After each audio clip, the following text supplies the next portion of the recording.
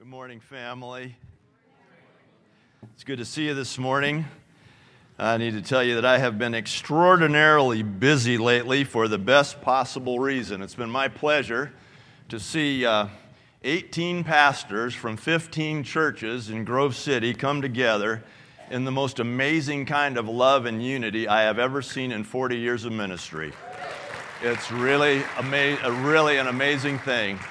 The Lord put it on my heart, I think it was in November, when the Lord put this concept into my heart in prayer and just said, what if a number of the churches in Grove City could come together and we could invite everybody in Grove City to church for Easter? There are 58,000 people in our zip code.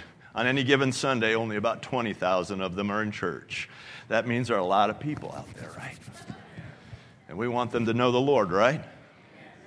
And so the Lord put on my heart, what if we could come together as a group of churches and just canvass, make a personal invitation to every single person in our community? I shared it with about 4 pastors who got very excited about it, and we began to pray. And that has mushroomed now to 18 pastors from 15 churches, including all the larger churches in Grove City, that were coming together to make one united invitation to church on Easter Sunday. Where do you come in? Go ahead, ask me. In home group this week, I want every home group, so what we're going to do is next week, not this coming week, but next week, we are going to drop in the mail this postcard. This postcard will go to all 25,000 households in our zip code. And so what we're going to do, it's going to tell them that you're invited to come to church, the churches of Grove City. Which one should you attend? Well, it says that's really up to you. We're developing a website right now called gcchurches.org, and it'll invite them to go look at that and select their church. Is that awesome or what? So we're going to be going out and inviting people not to come to our church, but to come to a church, right? What could God do with that kind of unity, right? Think about it. So this is going to go out next week, and so that in home group this week, every home group is going to take 1,000 of these home, all right? And this week is going to take, if there are 10 people, it'll take about 30 to 40 minutes to carefully put a nicely centered label on it, a stamp up in the corner. And home group leaders, listen very carefully to me. Home group leaders, please stand. Raise your right hand.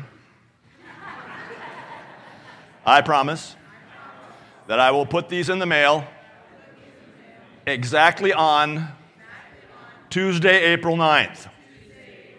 You all heard it right here on the testimony of 2 or 3 witnesses. A matter is established. Okay, you may sit down. Thank you. Very important that you put it in on the right day, right? We want this to arrive just about a week before thousands of us from these churches go out into the neighborhoods and knock on every door. Knock on every door.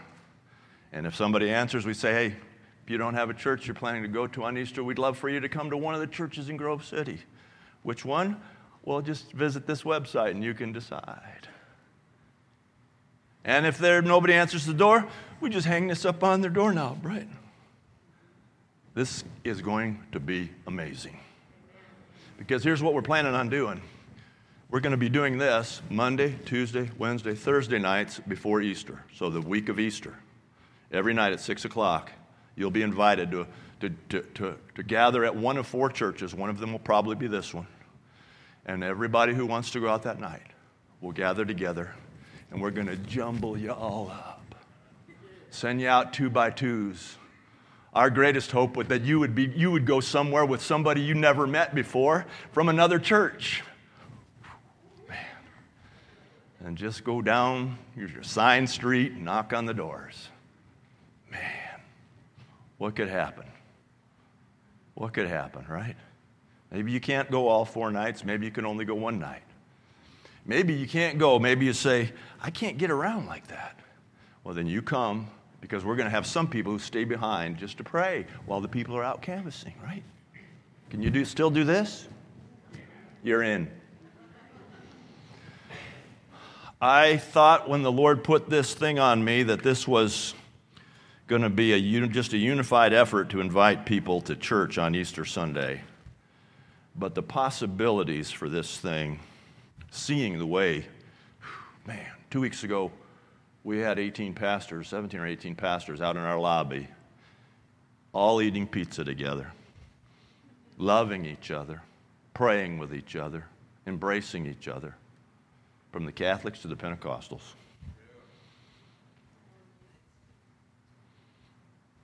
We shot a video together. Yep, we'll show you that video one of these Sundays.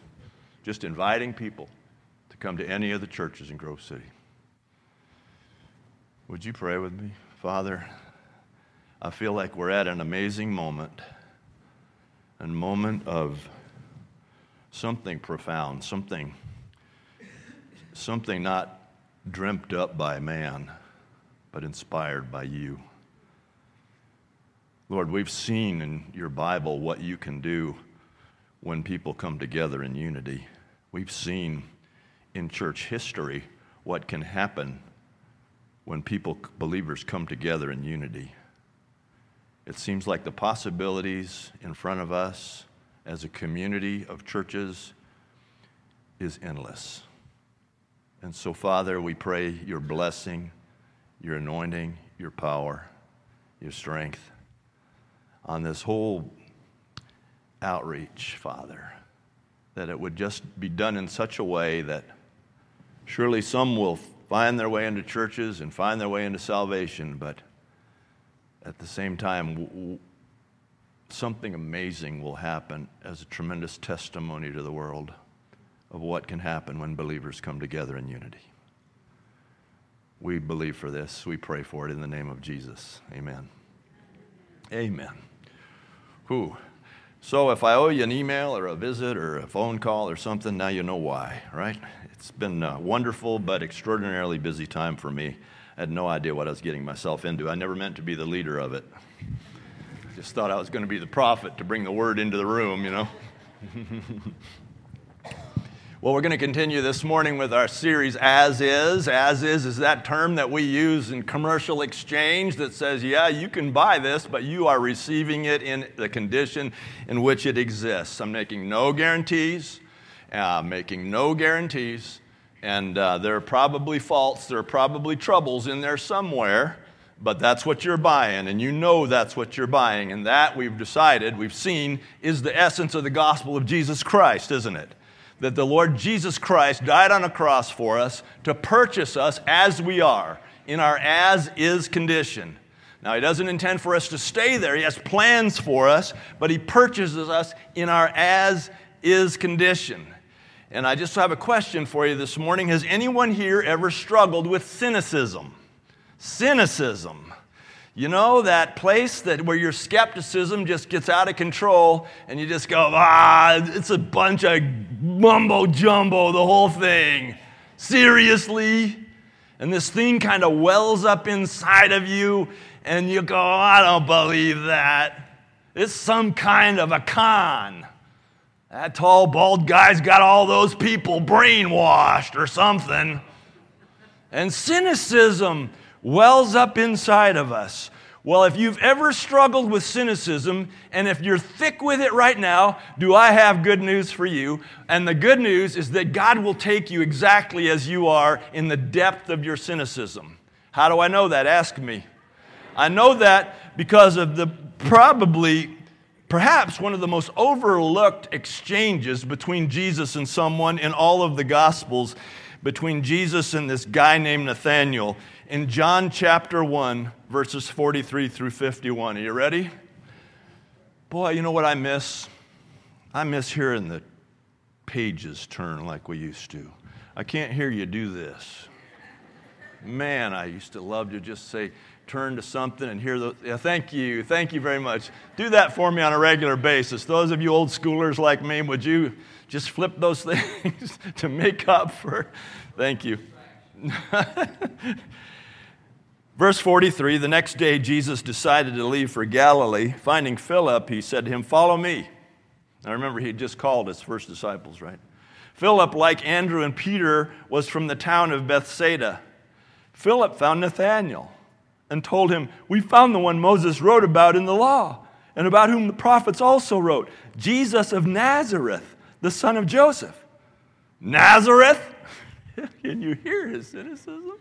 Nazareth? Can anything good come from there? Nathanael asked. I love Philip's response. Come and see. Come and see. When Jesus saw Nathanael approaching, he said of him, here is a true Israelite in whom there is nothing false. Well, how do you know me? Nathanael asked. Jesus answered, I saw you while you were still under the fig tree before Philip called you. Something happened in that instant. Then Nathanael declared, Rabbi, you are the Son of God. You are the King of Israel. Jesus said, well, you believe because I told you I saw you under the fig tree? You shall see greater things than that. He then added, I tell you the truth, you shall see heaven open and the angels of God ascending and descending on the Son of Man. Lord, come and bless the preaching of your word here today. Let's have a look at this amazing encounter between Jesus and Nathanael, the cynic. Let's start by talking about who is Nathanael. What is his name? His power. His important part of this is understanding his name. Now, we've been studying this Bible for a while, and we know that when we see in names the word E-L, L together, we should be suspicious that that has some connection with God, because the Hebrews, who would not say or spell God per se, they had so much reverence and respect, they had other words that they used to refer to God, one of which was Elohim, and so that was often shortened L. Another one was Yah, or Jah, as we would say it, in a westernized way of saying it, which meant Yahweh or Jehovah. Same thing. Yahweh, Jehovah, same thing.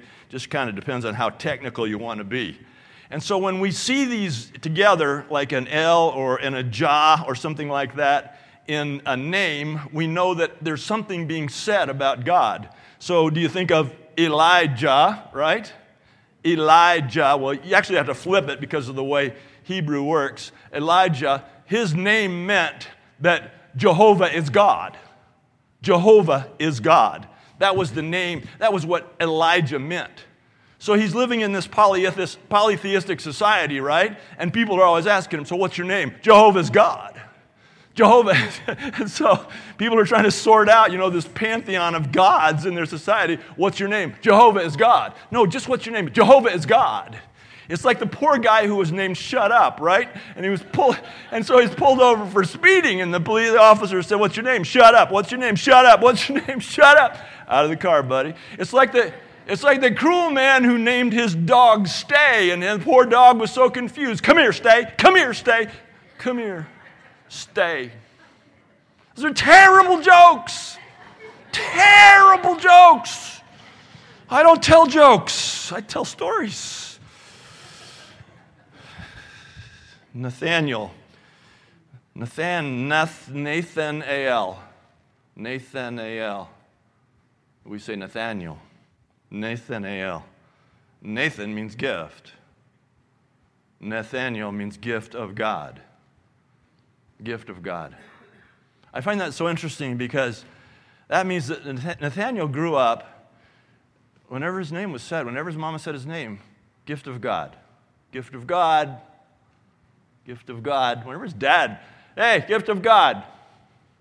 Where's the remote? Hey, gift of God. Anytime his teacher called on him, gift of God.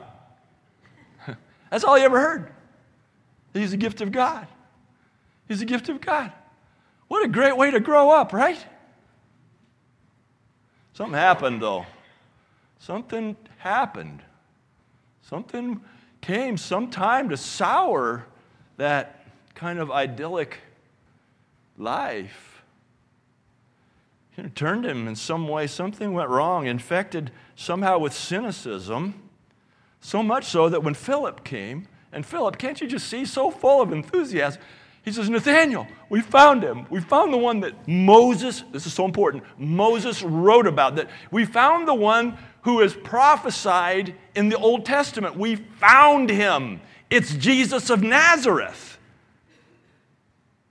And instead of idealism, hot diggity, he immediately raises an objection, a strong objection. Nazareth. Nazareth. Can anything good come out of Nazareth? Man, You would say that about Ann Arbor. Hath anything good come out of Michigan?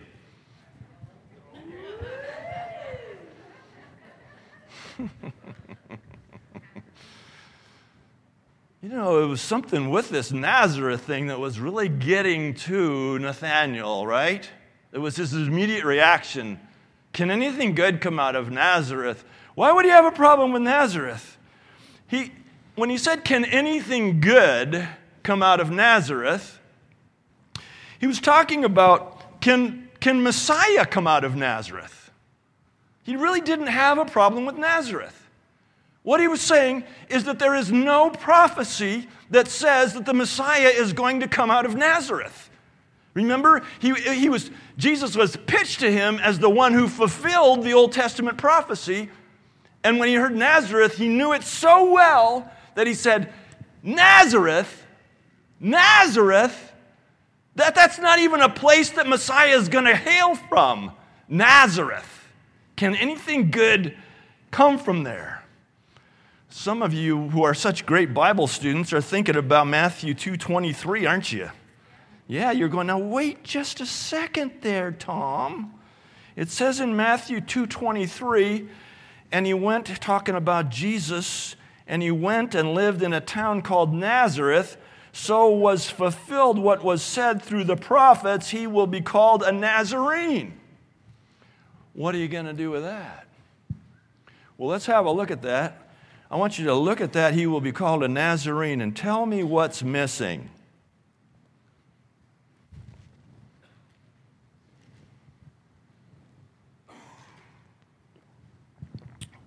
Look at it compared to all the other prophecies on the page.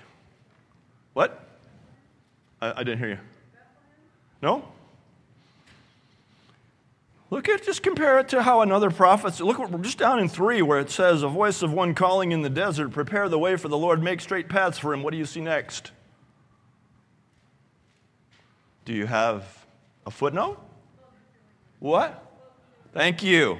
So do you have a footnote? How many of you in that prophecy have a little A next to it or a footnote of some sort, depending on where it is on the page, yes? And you look down and it says Isaiah chapter 40, verse 3.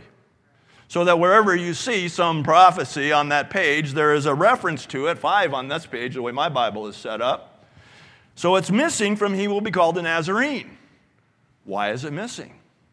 It's missing because it doesn't exist in the Old Testament. What? Is this causing you to scratch your head a little bit? What do you mean? He says right there, what was said through the prophets, he will be called a Nazarene, and yet there's no reference to where that is in the Old Testament. Why is that?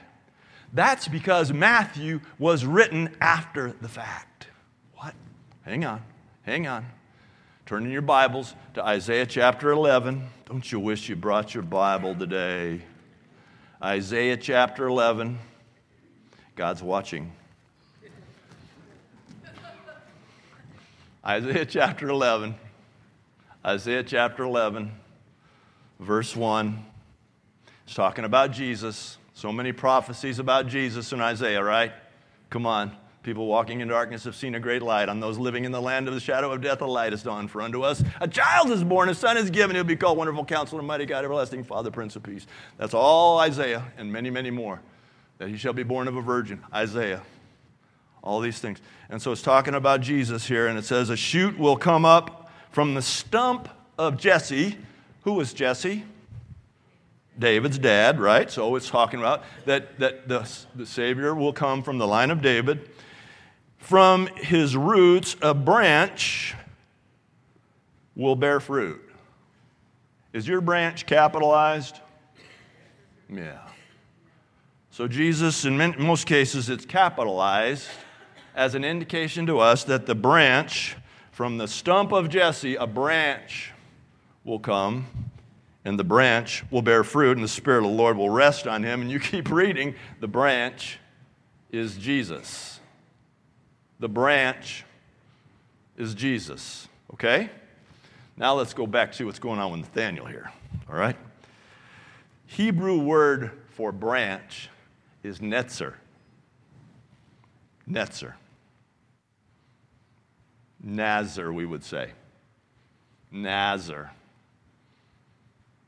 Nazareth should be interpreted village of the branch, city of the branch, city from which the branch will come. And something happened when Nathanael in his cynicism said, Nazareth, there's no prophecy for that, walked toward him, and he said, here's a true Israelite, Jesus said, in whom there's no guile. How do you know me, Nathanael asked. Well, I saw you while you were under the fig tree before Philip called you. What was he under in the fig tree? If he was under it, he was under a branch. He knows the scriptures. He's walking toward Jesus in his cynicism. Nazareth, Nazareth, city of the branch. And Jesus used the fact that he was sitting under a branch to put this in his head. That the dots connected. Now notice, the dots connected as he got close to Jesus. Because he said, how do you know me? He said, well, I knew you when you were far off. And the dots connected as he said, Nazareth, he's a Nazarene. Not a nectarine. He's a Nazarene. He'll be called a Nazarene. So that when Matthew was written, and they said, as the prophets, plural, have said, he will be called a Nazarene, was not a specific prophecy, but it was written after the fact that all this is figured out, that he's the branch, and so he's from Nazareth because he's from the city of the branch. I find this fascinating. I just find, some scholars say that Nazareth, I don't know if I agree with this, but some scholars say that Nazareth did not exist at the time that Isaiah wrote. So that he, in essence, prophesied about a city that was not yet.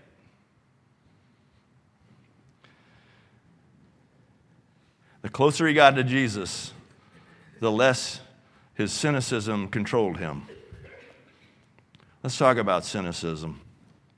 Cynicism is a healthy skepticism that has gotten out of control. I think a little skepticism is healthy, don't you? I think we should be a little skeptical at first blush when we hear certain things that don't appeal to our sense of logic. I think if we hear something, we go, nah, something about that doesn't quite ring true. I think that's all right. We don't need to jump on if we jumped on every bandwagon that rolled along, we'd be jumping on bandwagons, right? I think a little skepticism to say, hold the phone here a little bit, just stop a second, is good. If you have questions about what you see here, it's okay to be skeptical. If a bunch of people come up here and the Holy Spirit moves and you see stuff that causes you to go, well, I've never seen that before, it's okay. It's okay to ask a question. We welcome questions here. We won't kick you out for having questions. We're not that kind of church. Questions are good. Skepticism is good. But skepticism can become cynicism if left untreated. Skepticism, if we don't push through, skepticism says, I have a question about that. Well, then let's ask the question. Let's step up and ask the question. Let's not just develop a list of questions and go, I have so many questions about this that's when it becomes cynicism, right? And you go, forget it. I don't trust any of it. Cynicism is healthy skepticism that's gotten out of control. Cynicism, I think, is a way of dealing with the disappointment of our shattered idealism. Come on. As children, we're idealists, are we not? Everything's perfect. Everything's great. And we're called to be children. But something comes in and shatters that idealism. Some stuff happens, right? And our idealism is shattered. And one of the ways that we deal with the disappointment of our idealism is just to become cynical about it. It could be about marriage. Some of you were idealistic about your marriage. It didn't work out, and now you're cynical about the whole thing. And it's a way that we deal with the disappointment of a shattered idealism. I don't think in 40 years of ministry I have ever quoted the late George Carlin in a message. But he did once say, "Scratch any cynic and you will find inside a disappointed idealist." That's pretty cool. Scratch any cynic and you'll find inside a disappointed idealist. Cynics, I know you're in there. Cynics, you who have put up a callous exterior cynicism, I know you're in there. I know you want to believe. Cynicism is also a way of shielding ourselves from our missing sense of belonging. Cynics necessarily have to place themselves outside the group and go, you guys, y'all are a bunch of holy rollers or whatever, however you put that together. You know, you have to remove yourself from the group, don't you, to be a cynic about anything. And so cynicism is a way of shielding ourselves, and that hurts. It hurts we are designed to be in company, to be in relationship, to be in fellowship, to be in community. We are designed for this. And there's power in this. And it hurts when we pull ourselves away from it. And so cynicism is something that we do, well, I'll tell you what, I'm not part of them. Does that make sense? That's why I'm so grateful that you all are such welcoming people. I hear it over and over and over again from people who come here for the first time, that they felt so welcomed. It's why it's so important that you continue to be welcoming people. Whoever walks through that door. It's your move, right? If you're already here, somebody walks through that door that you don't know, it's your move. It's not their move, it's your move. It's so important. Why? Because it's love that will change the cynic's heart. It's the sense of belonging that will give the cynic the opportunity to come near to Jesus. And I think third, cynicism is a way we console ourselves when we're not feeling our faith. You know, feeling our faith, that's important. I mean, our relationship with God is not built on emotions, but it definitely has emotion with it, doesn't it? It's not emotionalism like, you know, we try to get people all worked up, but it's like, if I have a let me just think about this logically. If I have a relationship, a personal relationship with the God of the universe, who loved me so much that he sent his son Jesus to die for me, that has a lot of capacity for emotion, does it not? And so we feel it. And we feel it at times, and there are times when we don't feel it, and we don't feel it, and we begin to wonder about it. Why don't I feel it? Why don't I feel it like they feel it? And that's what cynicism does. It's always a me versus they. And so we begin to deal with that by console ourselves, saying, well, I don't feel it, so it must not be true. Ravi Zacharias, in his very excellent book, Cries of the Heart, said that our desire to actually feel God in our lives is one of the most essential and healthy desires of the human heart. That it's a desire for well-being, to feel God. It brings security. It's a desire for well-being. That to know that no matter what is happening, that God is somehow there with you. That's something you feel. I remember as a kid growing up in the suburbs of Los Angeles and, man, going home after school and throwing my books down, grabbing my ball glove, and we would go out in the street and we'd play baseball until the streetlights came on. That's when I was supposed to come home, okay? That was my cue. Streetlights blink on, gotta go, guys. And we'd go out there and we'd play in the street. It was a suburb, you know, it was a quiet street. Somebody would always yell, what? Right. Car! Right? Who knows what I'm talking about, right? You're out there playing car. Okay. All right. Somebody had to yell car. That happened every day. Same weather every day in Los Angeles, right? Every day. They're out there yelling car. And I always remember out there playing basketball, when somebody would yell car, and I'd look, and I'd see that robin egg blue Ford station wagon. Make the corner, pull into our driveway. I knew my dad was home. Good. Dad's home. That's a feeling. It's a feeling of security. That's the feeling we're meant to have as believers, a feeling of the Father's love, the Father's presence, the Father's protection, the Father's heart for us. When we don't feel God, we become anxious and insecure. And at some point, we may fall prey to skepticism. If left untreated, become victim to cynicism, where we say, oh, forget the whole thing. Jesus called Nathanael in his fully cynical condition, this guy who said, Nazareth. I mean, he just reacted with such cynicism. And Jesus said, perfect. Come closer. He said, just come closer. Step up here. Does Nathan's story resonate with you? Maybe you're racked with skepticism about this whole thing.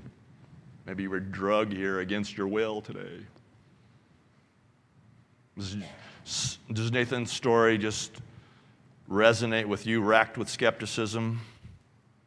Maybe you started out strong. Maybe you grew up as Nathanael, a gift of God. Maybe you grew up in all of this, and at some point you just said, forget it.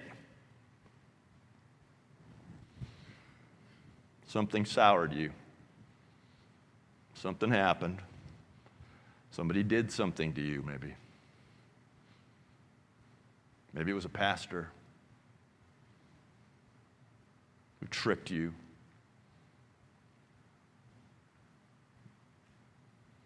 Something happened to shatter your idealism. And you just began to feel unincluded outside. You didn't feel it anymore. You didn't feel your faith. Well, what's a cynic to do, really? What's a cynic to do?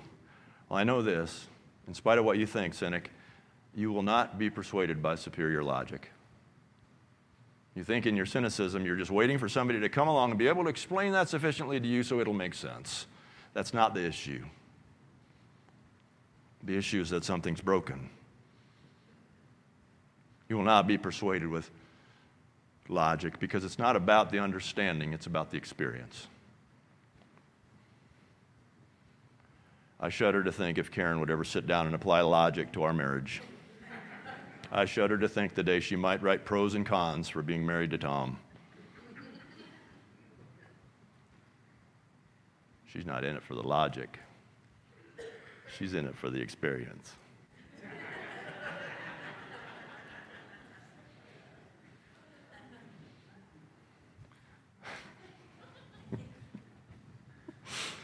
That's terrible.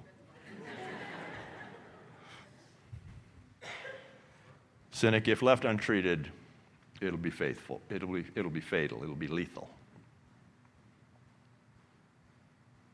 You'll miss salvation if left untreated. If you just allow your cynicism to remain as an excuse for coming to the Lord. The Bible says it is appointed unto every man once to die, and after that the judgment. We have one life and two possible destinations afterwards. Personal relationship of faith with Jesus Christ is the only thing that makes the difference. So I believe Jesus is saying, come and see. He's saying, just come and see. Come. And that's what he said to Nathanael. He said, just come closer. Just come closer. It is so hard. It is so hard not to have your cynicism dealt with when you're next to him. Come and see. Skeptics, you are welcome here at the Vineyard. Thank you for coming. Cynics, you are welcome here at the Vineyard. But I just encourage you now to bring your questions. Bring your question to the Lord. Nathanael brought his question. Can anything good come from Nazareth? Would you bow your heads with me, please?